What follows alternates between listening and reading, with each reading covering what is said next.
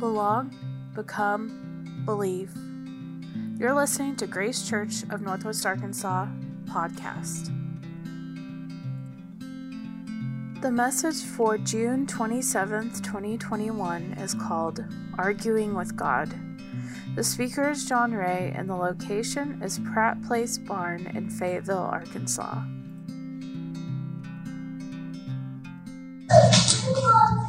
Your dad doesn't want to live with us anymore. I remember exactly where I was standing when Mom told these words to my little sister. It was in North Cross Mall in Austin, Texas, standing by the ice skating rink, and I was 12 years old. My little sister was 9. I remember the sound of the skaters, the darkness and the coolness of the mall compared to the intense light and heat of the Texas summer outside. I remember saying that I wasn't going to let that happen and quickly walking off. I don't remember if I cried. I don't remember what happened next. I couldn't have gone far. I was 12. Couldn't drive. Couldn't leave without it. The whole mall circle of skating rink anyway. Probably just made a leap. But so much changed when those words were spoken. Nothing was ever going to be the same for me after that. At the same time, nothing much changed. Dad was gone from home most of the time when I was a kid anyway, running our restaurant down the street. I saw him more there than at home. That continued. I went to the same schools. I had the same friends. But underneath, something broke. Something shifted. I've spent the rest of my life trying to regain my footing from this and subsequent traumas, from the ordinary and from the ordinary expected transitions in life. Rarely are we taught how to handle these transitions. Whether they're intensely personal and traumatic just to us, or whether they affect the whole society like we're encountering now. We're not taught what to do when something breaks. We're not taught to do what to do when the earth shifts. When something that we fundamentally relied upon and counted on is no longer there. Our text this week, though, gives us a glimpse into how we might just respond. So let's dig in and see what we can learn. And we're going to do this a little differently. We're going to hold the scripture for the end. We're going to approach it a little bit differently. But we're asking the question, what do we do when the life we imagine doesn't work out? But we still have to go on living. Because disruption happens. It doesn't mean we've been abandoned. It doesn't mean we're being punished. It doesn't even necessarily mean we've made a wrong turn. There is a constant need, however, to reorient our reality. And this starts with properly directed honesty. You see, and it also starts with how we approach Scripture. That honesty starts there. Do we come to use Scripture just to take something from it? We talk a lot about how a very modern approach to the Bible is somehow to get Jesus to pimp our life out, right? Like, hey, we're basically doing okay. We just need a little Jesus juice to make it better, right? So we come to the Word like a commodity, something we can take out, or maybe we're going through a rough patch and we need some assurances and stuff that, hey, it's going to all work out. It's going to all be better. But we treat Scripture like a thing, like a commodity, instead of something to engage with, wrestle with. Not just to know, but to be known by. Scripture is not a commodity to be transacted with, but an invitation to engage with and be transformed by. We talk about in the teaching team how as you read the Bible, we read the words and we read the testimony of these interactions with people throughout centuries wrestling with God, that people are always trying to make God in their own image. We see this time and time again in the Bible, that the people are always trying to make God in their own image. If they can't do that, they'll find some idol that they can. But how, even in the text, God is constantly subverting that. That God won't allow it. That God is constantly subverting the understanding and this image making that the people are doing with that. Scripture, as we understand it here at Grace, as we practice engaging with it, is an evolving argument. It's something that is constantly being revealed to us. New things are being revealed to it. But not just about it, but about us. That as we engage with it, the things are being revealed about us in that. So that changes how we approach this. Theologians talk about Scripture as a progressive revelation. That what the patriarchs knew, what Adam knew about God, what Moses knew about God, what Phoebe knew about God, what Mary knew about God, what Martha knew about God, that we actually have more knowledge, in a way. We have more testimony, we have more time, we have more witness, and even they do. So there's this progressive revelation. We're constantly learning more. And that just doesn't change about what we think about now, but it changes about how we think about people used to think about God with God. Ultimately, we talk here at Grace about the $2 theological words, Christological hermeneutic. But basically, it's that Jesus is the key. So we come to understand Scripture through our encounter with the living Lord, Jesus Christ. That Jesus, the Messiah, reveals Scripture to us. But not just Scripture, but He reveals ourselves. We are opened and exposed to Scripture and to God through that. And that's good news. Y'all, this is really good news. We're not left alone. We're not just given a Cronin, kind of given a rule book and said, hey, here, figure it out. We're not given it. That's not how it works. We're invited into this relationship, into this family, with this person of God. We're not left alone with that. And that's especially good news in our current situation. We see everything that we're dealing with as a society. You know, people ask, how do you think about 2020? What do you think about the past year, 18 months? And I speak about it in terms of apocalypse. It has truly been apocalyptic in the real sense of the word, the biblical sense of the word, which is just unveiling or revealing. I think about all the things that have been revealed through this pandemic, through the reckoning that we're having with systemic injustice and oppression, with all those things that have been revealed. It's profoundly unsettling. And not just sort of emotional or social, but also just the very practical, like Amy brought up earlier. I mean, our supply chains are disrupted. Our way of buying and selling, our idea of what a living wage is, or how to work, or who to work with, all these things are being disrupted. So what do we do with this? Do we just grin and bear it? Yeah. Hey, well, I'm excellent. Let's just make some money. Throw a bunch of cliches at it, right? Hope it goes away. Do we just give up? Oh, hell with it. I'm done. I'm checking out. Just gonna go live in the woods. Or the van down by the river. What do we do with this? I think the most common temptation is just somehow to convince ourselves that if we just try hard enough, we'll just go back Let's just get back to where we were. Let's just go back. Man, I can't wait for things to get back to normal. Anybody else heard that? Anybody said, I just can't wait for things to get back to normal. What is normal?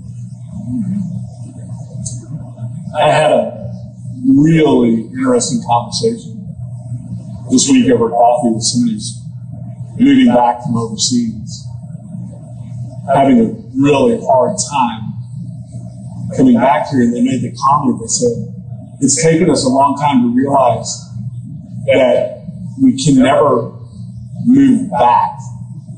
We can just move there again. And they realized that how much of their thinking was affected by this idea when they were coming back after years overseas. They kept saying, well, we're just going to go back. We're going to move back home, or we're going to move back. Well, we can't move back, right? We just moved there again.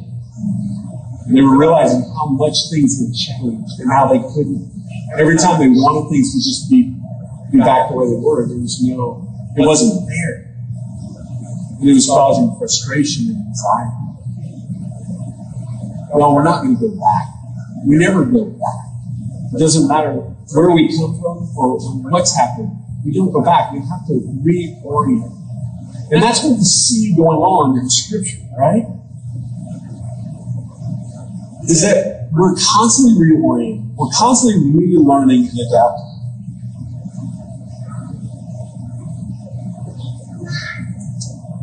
We're constantly having to be honest and assess where we go.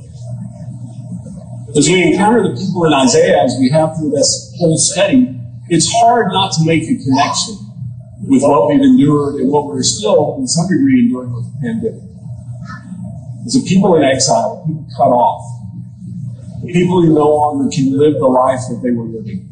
Now, I don't want to take it too far, right? Like, we haven't been carted off as prisoners as they have. But there are a lot of emotional similarities between Isaiah and between what we're encountering.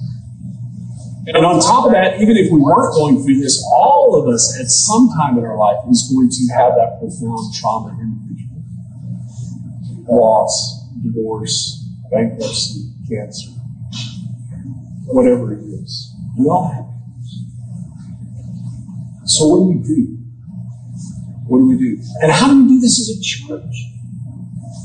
Look, y'all, I'm really profoundly grateful that you're here this morning.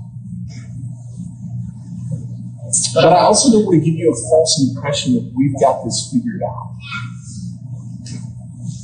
We're all learning what it is like to do church now. All of us together are trying to figure out what does it mean to be a church? How do we do church? How do we church? Because we can't go back. We're never going to go back to doing church the way we were. What does it mean going forward? How are we going to do this? What does it mean now with the revelation that we have? How do we do church together? And this is an invitation that I want to give to everybody, is to wrestle with this together.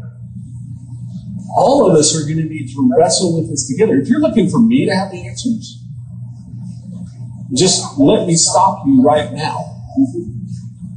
I don't have the answers. If you're looking for the Catalyst team, Alex and Darrell, Stacy and Teresa and I, to have it all figured out and just come offer it to you on a plate, it's not going to happen. Every time we meet, we're constantly evaluating, we're constantly asking, we're constantly seeking wisdom, we're constantly praying. How do we do this? How do we walk forward? And that is the task for all of us as we walk forward with this. But we have hope.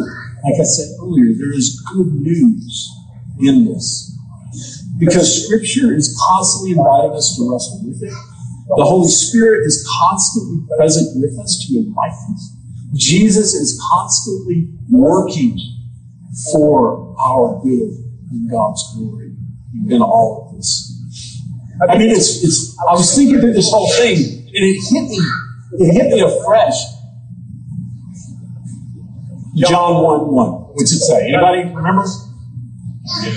In the beginning was the Word, and the Word was with God, and the Word was God, right? Talking about Jesus. Jesus is literally the Word in flesh. Not only the author of Scripture, but Scripture embodied. Okay? Jesus, constantly, we see this when Jesus is teaching something. He'll walk up to somebody and he'll say, hey, Ryan, what does the Scripture say? And immediately after that, he'll follow it with, and how do you read it? Yo, I got goosebumps, like, just thinking about it. Like we live in a society that uses Scripture to beat other people up with.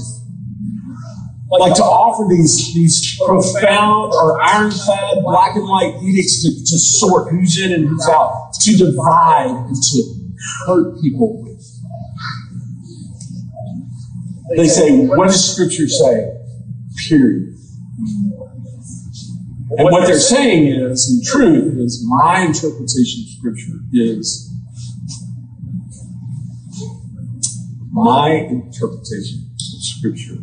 infallible. Is what they're intending. Right? Jesus doesn't do that. The one who could, right? The only one who legitimately could do that doesn't. Jesus says, what does Scripture say? Kelly, how do you read it?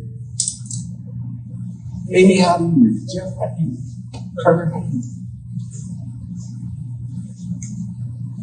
And the Messiah himself invites our voice.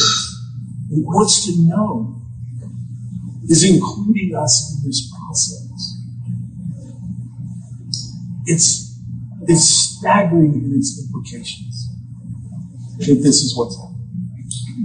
Utterly staggering in its implications. Well, sorry, I could go on quite a bit about that. But I want to talk about the text this morning. So all that is set up for how we're going to read our Isaiah text this morning. So first of all, we have to remember that this is written to a people who are slowly returning from exile, captivity in Babylon. Jerusalem is occupied by others. Foreign nations have come in, taken over their homes. The temple is destroyed. Their wealth is wiped out. Their best hope at this time is to become like a client state for another empire. Like, this is not a return to glory. This is not a return to the time of King Solomon or David. This is like, best hope is to become, like, maybe get a little bit of autonomy without having to drain the coffers too much to pay off the oppressive nation watching over this. Now, also, give me just a minute. I got to geek out. Okay? So I just came across this article in the Smithsonian Magazine, right? Because a lot of times when we talk about Scripture, and we do this, we kind of think in flannel graph pictures, or that it's just Sunday school stuff. It's not real history. Like, it's Bible history, but that's different from real history. Listen to this. This is so freaking cool. Okay. A farmer in northeastern Egypt, this is just a Today article from Smithsonian, was preparing his land for crop planting when he discovered an intricately carved sandstone slab that appears to have been installed by the Pharaoh Khafre 2,600 years ago. 2,600 years ago. Does anybody connect yet? When this thing in Isaiah was written was about 2,600 years ago. So he finds the sandstone from the Pharaoh. It was a standing stone, also known as a stela. It was about 8 feet tall, over 3 feet wide, features all these hieroglyphics, right? And it was known that this Pharaoh was also known in Hebrew as Hopra, which we find he's the one who King Zedekiah went to try to be an ally to warn off, to fight against the Babylonians. Like, they found this huge thing. And he's the one also who accepted refugees from Israel when they were carried off to Babylonian captivity. I know you're also here doing great job. Like, I'm sorry, this is really exciting to me. Like, this is cool because before this particular Pharaoh is mentioned most often in biblical literature. not in regular kind of world history stuff. So finding this evidence outside by this farmer is incredible. It's really cool stuff. So anyway, I say all that to say, hey, we're talking about real people in real time, okay, when we read these things. And then we come to this chapter. We come to this chapter in Isaiah. So we know that the people are dealing with this, much like we're dealing with our own disorientation. And what we're going to do now is we're going to reenact the scripture. All right? So I need our people to come up. And I need our voice of God to come up. You can stand there, over here. It's great. Amy, come over here. Amy needs Stacy's mic, because we need a loud voice of God here. So I'm going to be the narrator. Okay, so I'm the narrator. Again, so this is how we learn to read Scripture too. We read it sometimes like it's just univocal. There's just one voice. But really in the Scripture we have three voices going on. We have the voice of God, we have the narrator, and then we have the people's response to it. And I want you to pay particular attention to the people's response to what is said here. So, I'm the narrator. I'm starting. The watchmen call out, "Who goes there? Marching out of Edom, out of Basra, enclosed, dyed in red. Name yourself so splendidly dressed. Advance, bristling with power." It is I speak what is right. I am mighty to save. And why are your robes red? Your clothes dyed red like those who treat grapes. I've been treading wine press alone. No one there to help me. Angrily, I stop the grapes. Raging, I say to the people. Their blood spurted all over me. All my clothes are soaked with blood. I was set on vengeance. Time for redemption had arrived. I looked around for someone to help. No one. I couldn't believe it. Not one volunteer. So I went ahead and did it myself. Fed and fueled by my rage, I trampled the people in my anger, crushed them underfoot in my wrath, and so the earth with their lifeblood. I'll make a list of all God's glorious healings, all the things God has done that need praising, all the generous bounties of God, His great loving kindness to the family of Israel, compassion lavish, love extravagant. He said, without question, these are my people, children who would never betray me. So He became their Savior in all their troubles. He was troubled too. He didn't send out someone else to help them. He did it Himself in person. Out of His own love and pity, He redeemed them. He rescued them and carried them for a long, long time. But they turned on Him. They grieved His Holy Spirit, so He turned away from them, became their enemy and fought them. Then they remembered the old days, the days of Moses, God's servant. Where is He who brought the shepherds of His flock up and out of the sea?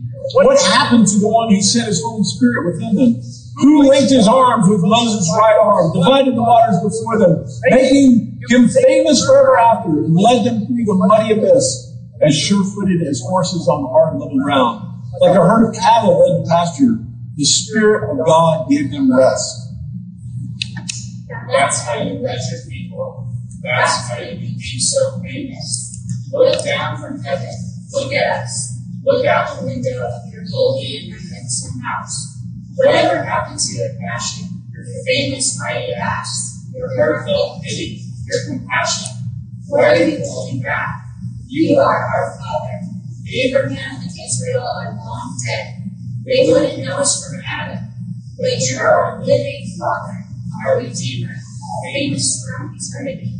Why, God, did you make us wander from your ways? Why did you make us cold and stubborn so that we no longer worship you in awe? Turn back for the sake of your servants. You are us. We belong to you. For a while, your holy people had it good, but now our enemies gather to your holy place. For a long time now, you paid no attention to us. It's like you never knew us. Do you hear the pushback in there? Do you hear the pathos of the people's response?